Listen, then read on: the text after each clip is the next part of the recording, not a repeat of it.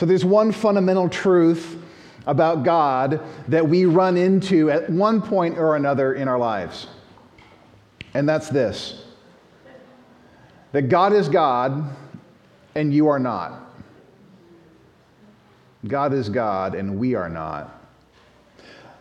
Listen to Isaiah chapter 45, verse 5.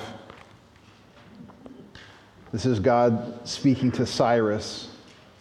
He says, I am the Lord, and there is no other. Besides me, there is no God. I equip you, though you do not know me, that people may know from the rising of the sun and from the west that there is none besides me. I am the Lord, and there is no other. I form light and create darkness. I make well-being and create calamity. I am the Lord who does all these things. There is a God, and I'm not him. There is a God, and you're not him. There isn't a current opening for ruler of the universe right now. No vacancy. Which is fine and dandy when that idea stays on the Bible. But it gets really hard and messy when that idea begins to bump into the reality of your life. How do you make sense of that? What happens when God acts a certain way and you don't like it? Or the other side, when God doesn't act a certain way and you don't like it?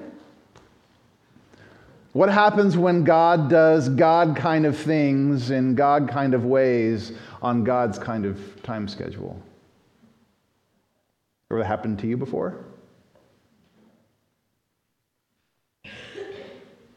Open your Bibles with me, if you would, to the book of Habakkuk. That's right, I said Habakkuk.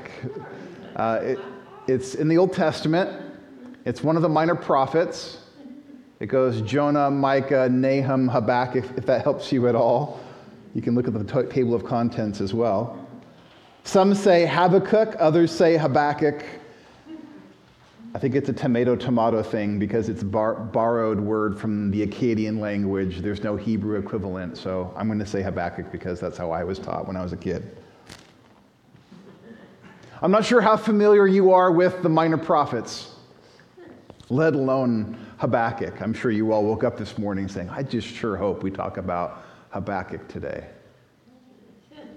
But scholars call Habakkuk a mini Job, a miniature version of Job. And the reason they do so is because the book wrestles through hardship, difficulty, problems in the world, and how that intersects with the character of God. Habakkuk is all about what happens when God doesn't do what you want him to do. It's a time and a space for wrestling with questions for God. And again, some of you may be saying, this is Advent. There's a Christmas tree up here. Why would we spend time during Advent talking about an obscure Hebrew prophet like this? Shouldn't we be talking about Mary and Joseph and wise men and angels and baby Jesus? And we'll get there. We'll see the intersection in time. But again, like I said earlier, even around the night of prayer and lament, I do know this, that underneath the sparkle of all the pretty lights and underneath the hustle and bustle of the mall, there's this gnawing ache that exists underneath the surface with deeper questions, problems, and impatient waiting. There's just one theologian, she's really brilliant, her name's Fleming Rutledge. Her line is this: Advent begins in the dark. I toyed with the idea, I think someone had recommended, of us turning the lights off this morning and starting in the dark, which would have been maybe an appropriate way to start. But Advent begins in the dark. The light of Christmas Eve, the light of Christmas Day, the light of all that we celebrate this season is so remarkable because of the dark. because of the pain, because of the despair, the hopelessness that we feel. And our pain, if you didn't realize this, our pain doesn't magically disappear at Christmas. Most often it goes underground. Where do we take our pain? Where do we take our questions? Where do we take our disappointment? And it's just really helpful to remember, again, even this time of year, we are not the first people to wrestle with disappointment and disillusionment. We aren't the first ones to have questions for God. And Habakkuk, in many ways, we get to learn from him. He gets to be the guinea pig for us, to watch and see how he does this and how he engages God. And I think there's more for us to celebrate the wonder and the beauty of God sending his Son as we understand the darkness that Advent begins in. So if you have a Bible, I'll put the verses on the screen as well. Here's Habakkuk. We'll just dive in, and we'll go through this month together. Here's Habakkuk chapter 1, verse 1. It says, the oracle that Habakkuk the prophet saw. O Lord, how long shall I cry for help and you will not hear? Or cry to you, violence, and you will not save? Why do you make me see iniquity? And why do you idly look at wrong? Destruction and violence are before me. Strife and contention arise. So the law is paralyzed, and justice never goes forth. For the wicked surround the righteous, and so justice goes forth perverted. How's that for a start? How long, O Lord? So even though Habakkuk is a minor prophet, it's not your typical minor prophet. The minor prophets were given to bring a message of judgment to the people of Israel and Judah. And there definitely is a message of judgment that's being brought in the book, but this book is more like even Jonah in some ways, or Hosea, in that the message is interwoven into the life of the prophet. And so what he experiences becomes the message. So there is judgment coming to Judah, which is the southern two tribes of the kingdom, but Habakkuk's main rub is about how God's judgment is going to come to these people. So the book begins, and Habakkuk does not like what he sees. So we're talking again, just like setting the framework and kind of where this happens in the Bible. This is 7th century BC.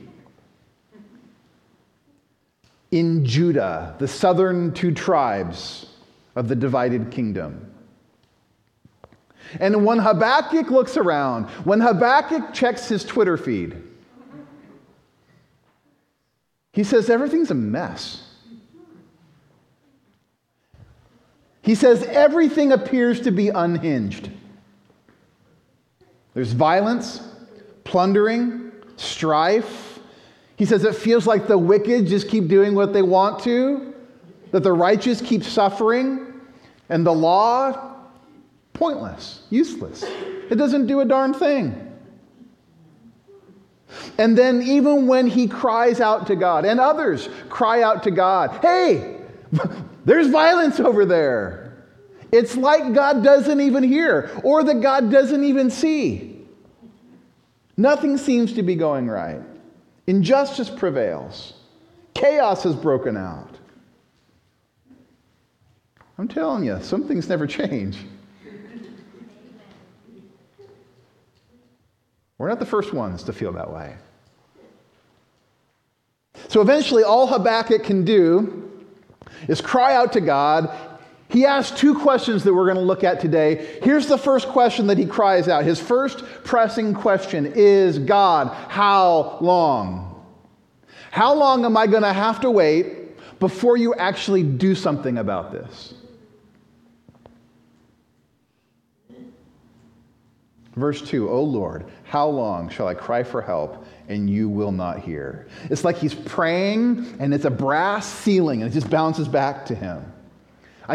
Some of you need to be encouraged today that you're not the only one who feels this way and you're not the only one who's prayed this way. How long? You're in good company. Have you ever been impatient with God? Have you ever felt like he's not listening to you? Have you ever felt like he's not paying attention to your very legitimate requests? Habakkuk is crying out with his heart, God, are you listening? God, are you paying attention? God, where are you? God, how long do I have to keep going like this? There are times when the weight of our problems get too much for us to bear. And yet I want to remind us that when we read through the scriptures, we see this pattern over and again, that the life of faith is often somehow tied together to the life of patience. And we don't like it that way. But I think of Abraham and Sarah, and the promises spoken to them from God, and how long do they have to wait? How many times did Sarai say, "How long, O Lord?" I think of Joseph and his story of being betrayed by his family, sold into slavery, wrongly accused of a crime, thrown into prison for a long time. How many times did Joseph cry out to God, "How long, O Lord?" And we read the story in just a few pages. We turn the page like, oh, it all worked out. Man, that was a long time for him to wait. Not to mention Job or Hannah, Rebecca, a long line of others. But it's not just them, it's us too. I've been pastoring here in this church for 15 years. I know the stories in the room today. Stories of economic crisis, hard times financially, broken marriages, difficulty with siblings, difficulty with children, difficulty with fertility.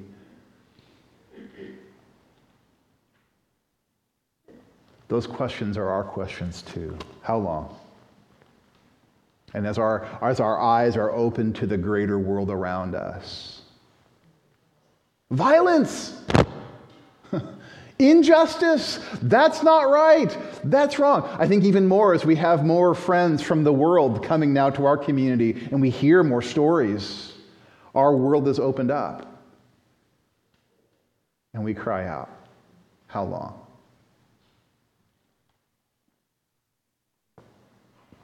Like all of us who follow God in faith, sometimes God doesn't jump in and act the way we want him to.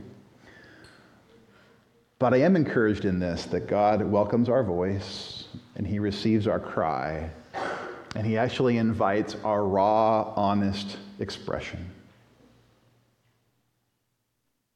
Now, for Habakkuk, that's his first question. He's like, I look around, the world's a mess. My first question is, God, how long do I have to wait? And you're not going to do anything about this. Second question, fortunately for Habakkuk, God answers him. He doesn't have to wait long in the story, in the text here. And verse 5, God replies. Like, oh, what's God going to say to that? Okay, here we go. God's turn. Verse 5. It says, look among the nations and see. Wonder and be astounded. For I am doing a work in your days that you would not believe if told. For behold, I'm raising up the Chaldeans, that bitter and hasty nation who march through the breadth of the earth, to seize dwellings, not their own. They are dreaded and fearsome. Their justice and dignity go forth from themselves. Their horses are swifter than leopards, more fierce than the evening wolves. Their horsemen press proudly on. Their horsemen come from afar. They fly like an eagle, swift to devour. They all come for violence, all their faces forward. They gather captives like sand. At kings they scoff, at rulers they laugh. They laugh at every fortress, for they pile up earth and take it. Then they sweep by like the wind and go on, guilty men whose own might is their God.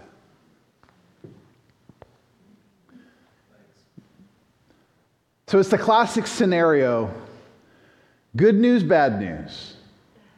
I've got some good news for you, Habakkuk. God answered your cry. God has a reply for you. Bad news, Habakkuk, is the reply that he says. What does he say? Verse 6, God says, oh, I'm actually going to do something about it. You see the violence and the injustice and the corruption among the people of Judah. I see it too. And I'm actually going to do something about it. Here's what I'm going to do. I'm going to use an instrument to bring justice and judgment to them. Here's who I'm picking: the Chaldeans, the Babylonians. And if you've ever read any ancient world history, they're infamous. Nasty, bitter, violent, pagan nation.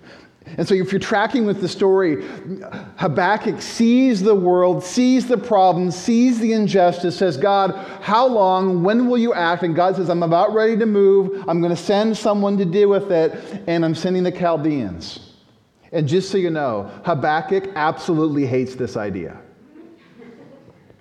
Here's the second question he asks. Why that? This is when God, how long, moves to that? Why that?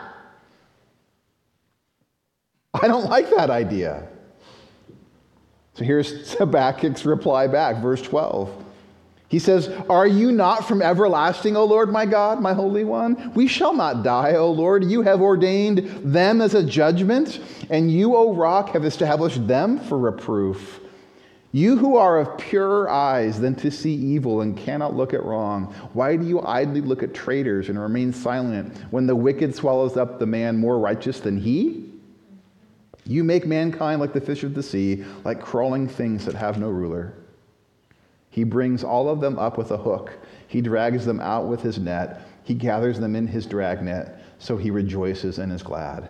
Therefore he sacrifices to his net, makes offerings to his dragnet, for by them he lives in luxury and his food is rich. Is he then to keep on emptying his net and mercilessly killing nations forever? And if you catch Habakkuk's tone, he is just miffed at God. Just, what are you doing? How long just became, why that?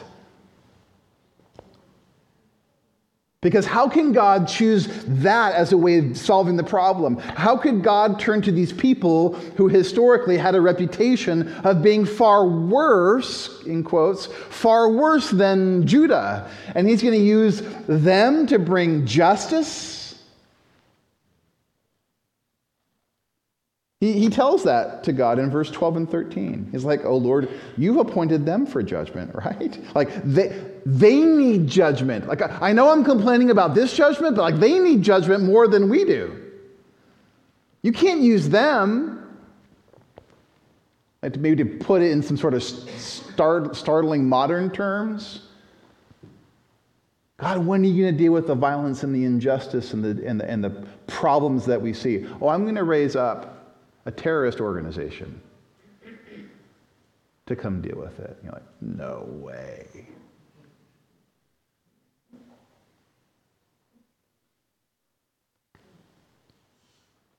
Question number 2, God, you're not supposed to do it that way.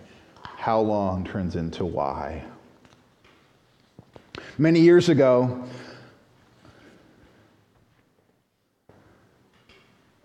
my son came stumbling into my room in the middle of the night. This is like when he's 6 or 7.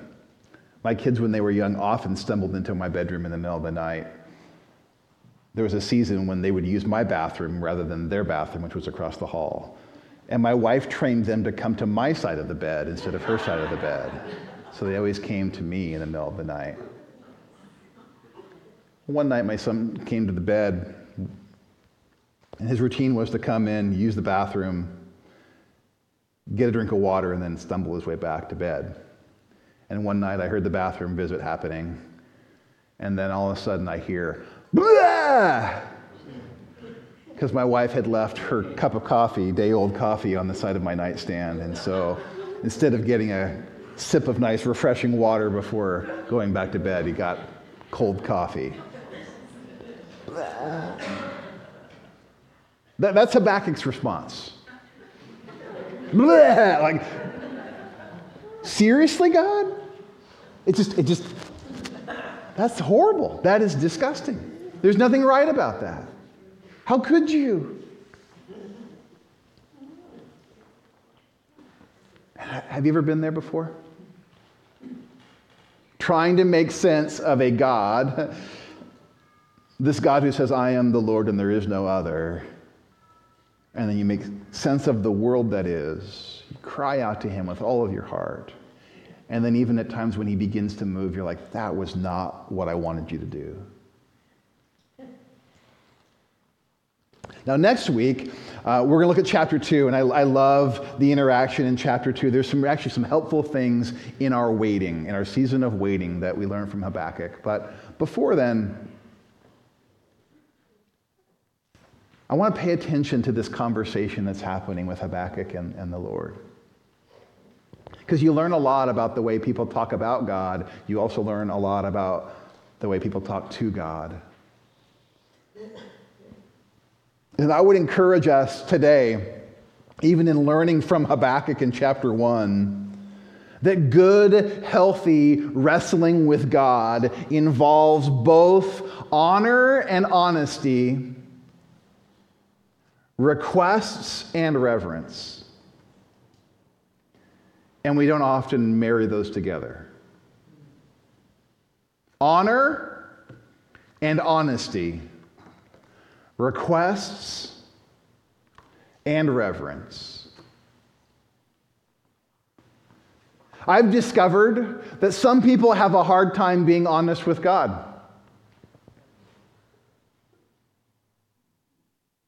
And oftentimes it has to do with our personality or our family of origin. Some of us were drilled from the time we were young. Don't you dare talk to God like that.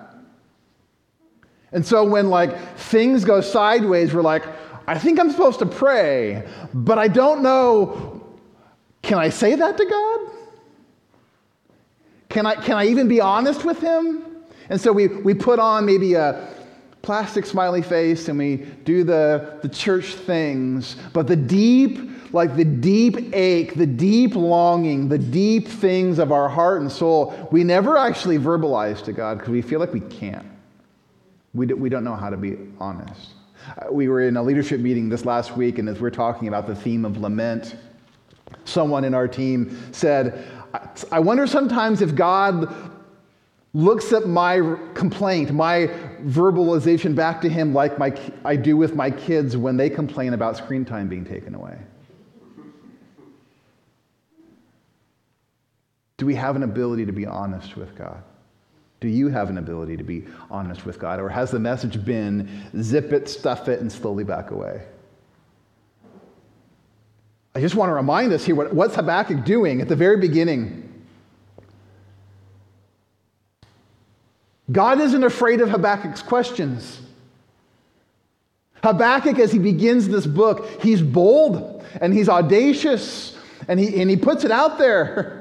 Verse 2, he accuses God of not hearing. Verse 3, he accuses God of being idle. Verse 12, he asks God a rhetorical question. Are you not from everlasting? You know what a rhetorical question is?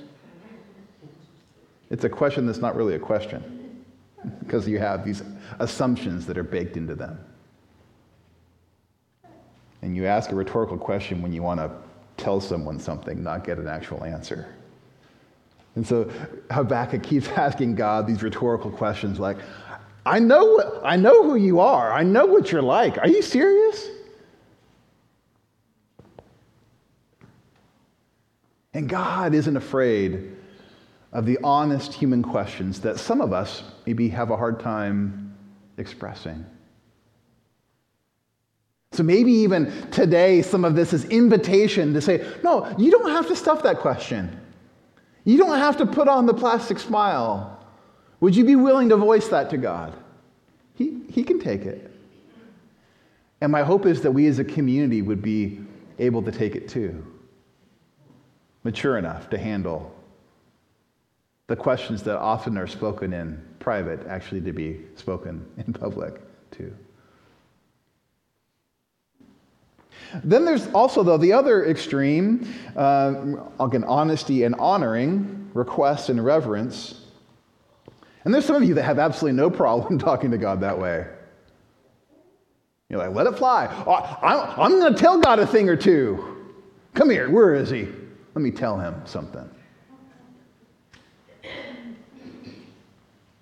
And again, there's an invitation to be honest. And I would also say, though, I know from experience and know from walking with people that there's a point, too, where that becomes poisonous. When there's a lack of honor, when bitterness creeps in, and there's a complete forgetting of who it is you are talking to. And again, I love this about Habakkuk, because he's willing in chapter 1, he goes at God honestly, and yet also he hasn't unhooked or gone unhinged from the character of God. If you look at his words, verse 12, he does name God as everlasting. He acknowledges that God is the one who is eternal with no beginning and no end. In verse 12, he refers to him as Yahweh. That's why in your Bible it's capital L, capital O, capital R, capital D. It's the way in our English versions of getting at. There's a difference between all caps Lord and just capital L Lord. All caps Lord is Yahweh, the covenant name of God, the name that God gave to Moses when he was asked who he was. He is the covenant God of Abraham, Isaac, and Jacob, the covenant God of Israel, the covenant God who makes promises and keeps promises, and Habakkuk still speaks to him on those terms. He remembers who he's talking to, a promise-keeping God. Still in verse 12, he calls him my God. This is not abstract and distant. He's still personal. And then he calls God a rock. Not just because of God's mineral contents, but he calls God a rock, this poetic imagery of the one who is our immovable foundation, God who has eternality, the one who is faithful and true and unchanging. So even though there are plenty of questions, boatloads of requests, pointed questions to God, there's still more than enough understanding of who it is that he is speaking to.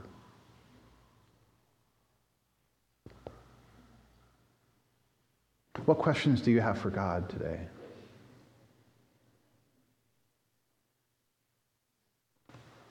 You ever been to a restaurant where things didn't go as planned, where they messed up your order?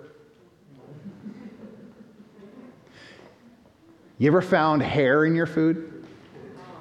To me, my kids know this, that's a deal breaker.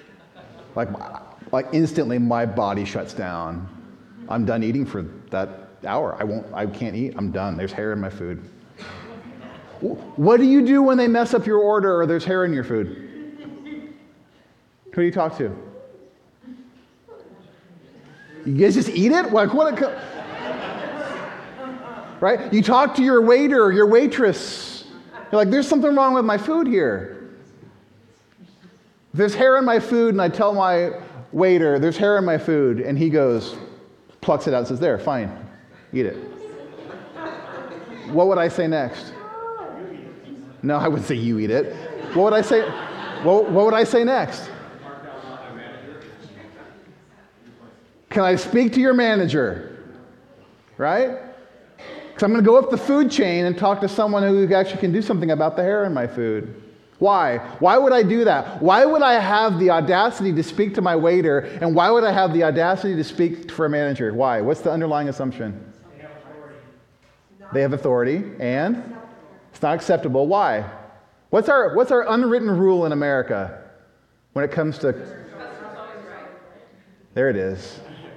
Because the customer is always right. Not sure what rule book that's in. I think it's in the Declaration of Independence, I think. Because the customer is always right. And I believe that somehow we have allowed our customer service mentality to trickle into our faith. I'm the customer. God, you're the manager. And my needs are always right and must be tended to immediately. And I think we need to be careful of the ways in which that has come into our relationship with God. invitation for honest asking, understanding for who he is. We must stop only worshiping at the altar of what makes sense to us. If we only, again, that's not to say we have to be stupid people, foolish people, or have an irrational faith. But if we only agree to that which makes sense to us from our perspective, man, we miss out. I've read the scriptures. It doesn't always make sense. In fact, this is a story that often doesn't make sense in the moment. I love this line in verse 5. When Habakkuk is like, God, where are you? God, why? God, violent, God, what are you doing? How long? God says, I'm doing a work in your day that you wouldn't believe if told. We don't have categories for that. That there could be, that God is actually saying, there is a work I'm doing. You don't see it. You may not know it. And even if I did tell you, you probably wouldn't even believe me.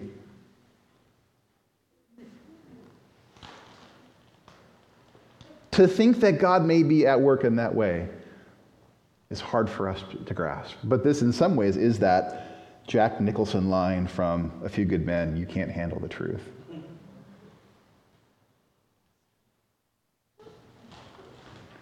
All throughout this chapter, though, all throughout this story, all throughout the scripture, the constant reminder is that we must not judge God's activity by our timetables, by our measurements, and by our calendars.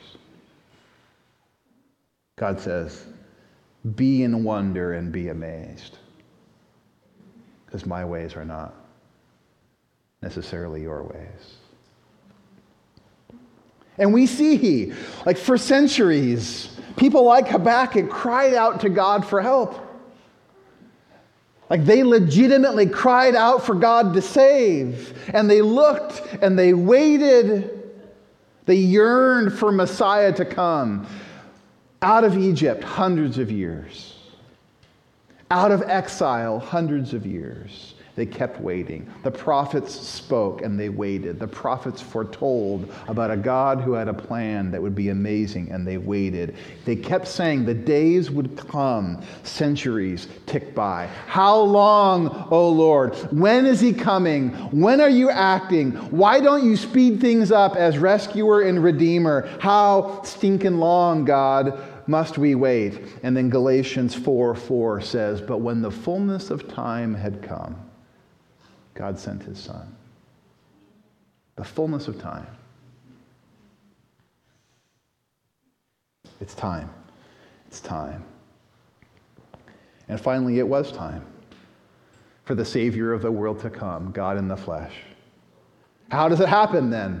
Do you realize the craziness of our story? A Messiah, not born in the places of power in the empire, a Messiah born in obscurity. Parents from Nazareth, born in a little sleepy town of Bethlehem. God in the flesh, chased by a tyrant, so they flee the land for their lives. They end up in Egypt as refugees. Why that? A Messiah born as a baby, a tiny, fragile little baby. A Messiah born to a virgin, born to an unwed teenage mother, to someone who caused whispers in the neighborhood over her pregnancy. A plan that caused many people to miss it, many people to stumble in disbelief, many people to say, how long, O Lord? Oh, it's time. Why that? Why that? That's not how I would have done it. Might it be that God specializes in doing work that we wouldn't believe even if we were told? Might it cause us to wonder and be amazed? I wouldn't have done it like that. How long? Why that? My friends, it's been asked before. Many, many times before. And it will be asked again. That's why I'm calling these questions sacred questions. These questions are sacred questions. And I think they're sacred questions for two reasons. Number one, they're sacred questions because if God doesn't exist, they don't matter. Like if this whole thing, all of life, is just a cosmic accident, random chance that produced some random things that produce more randomness, then these questions don't even matter. How long? Why that? We shouldn't even ask those questions. So they're questions that draw us into the divine, of the one who actually is the author of this story. And they're sacred questions because they've been asked many, many, many times before by people trying to make sense of God, and it brings them together and them with God together in a more real and personal way.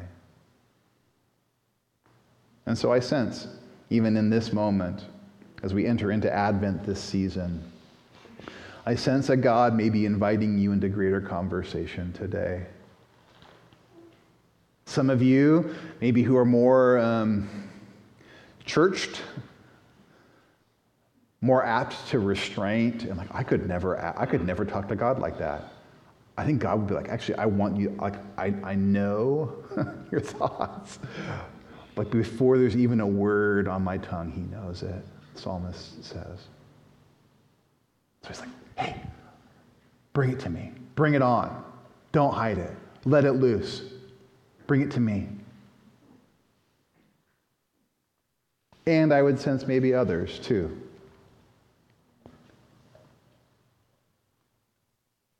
Maybe you've strayed from any sense of reverence for God.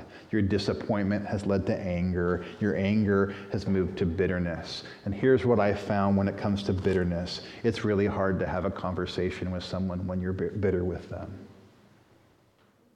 You begin to push him off, and you push him aside, and you push him away. Not meaning to be dismissive of anyone's pain in the room today, but it could be leading you in a place that you don't want to go. If he's big enough to get mad at, maybe he's big enough to have reasons why that you don't understand. As Advent begins, what questions do we have for God today? Questions are welcomed. I'm just going to invite you to take 30 seconds before I pray, before the worship team comes up, before we take communion. Maybe in your notes, in your Bible, on your phone, in your notes app. What questions do you have for God today? What needs to be asked? There's freedom. There's permission.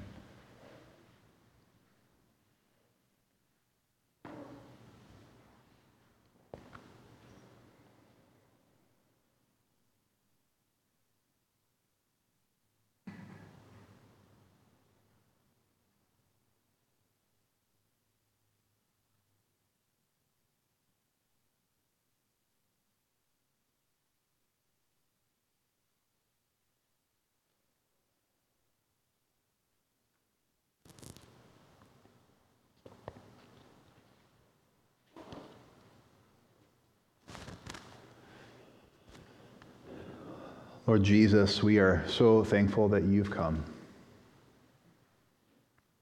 And we name that we tend to operate with a customer service mentality, that we're always right, and we are willing to admit that is wrong. And we want to engage you with this hard stuff, with these deeper questions, with the inconsistencies that we feel between your character and what we see in the world. God, help us to have humility that mixes together with honesty in a really beautiful way. God, I pray for those who have grown maybe hard in their heart toward you, because of so much repeated disappointment. I pray even for just a freshness, a tenderness that could come alive, and a willingness to go there again. God, we thank you for Jesus, the one that we can look to with certainty around the questions of how long and why. You answered them in Jesus, and we know you're coming again. So Lord, I offer a room full of questions.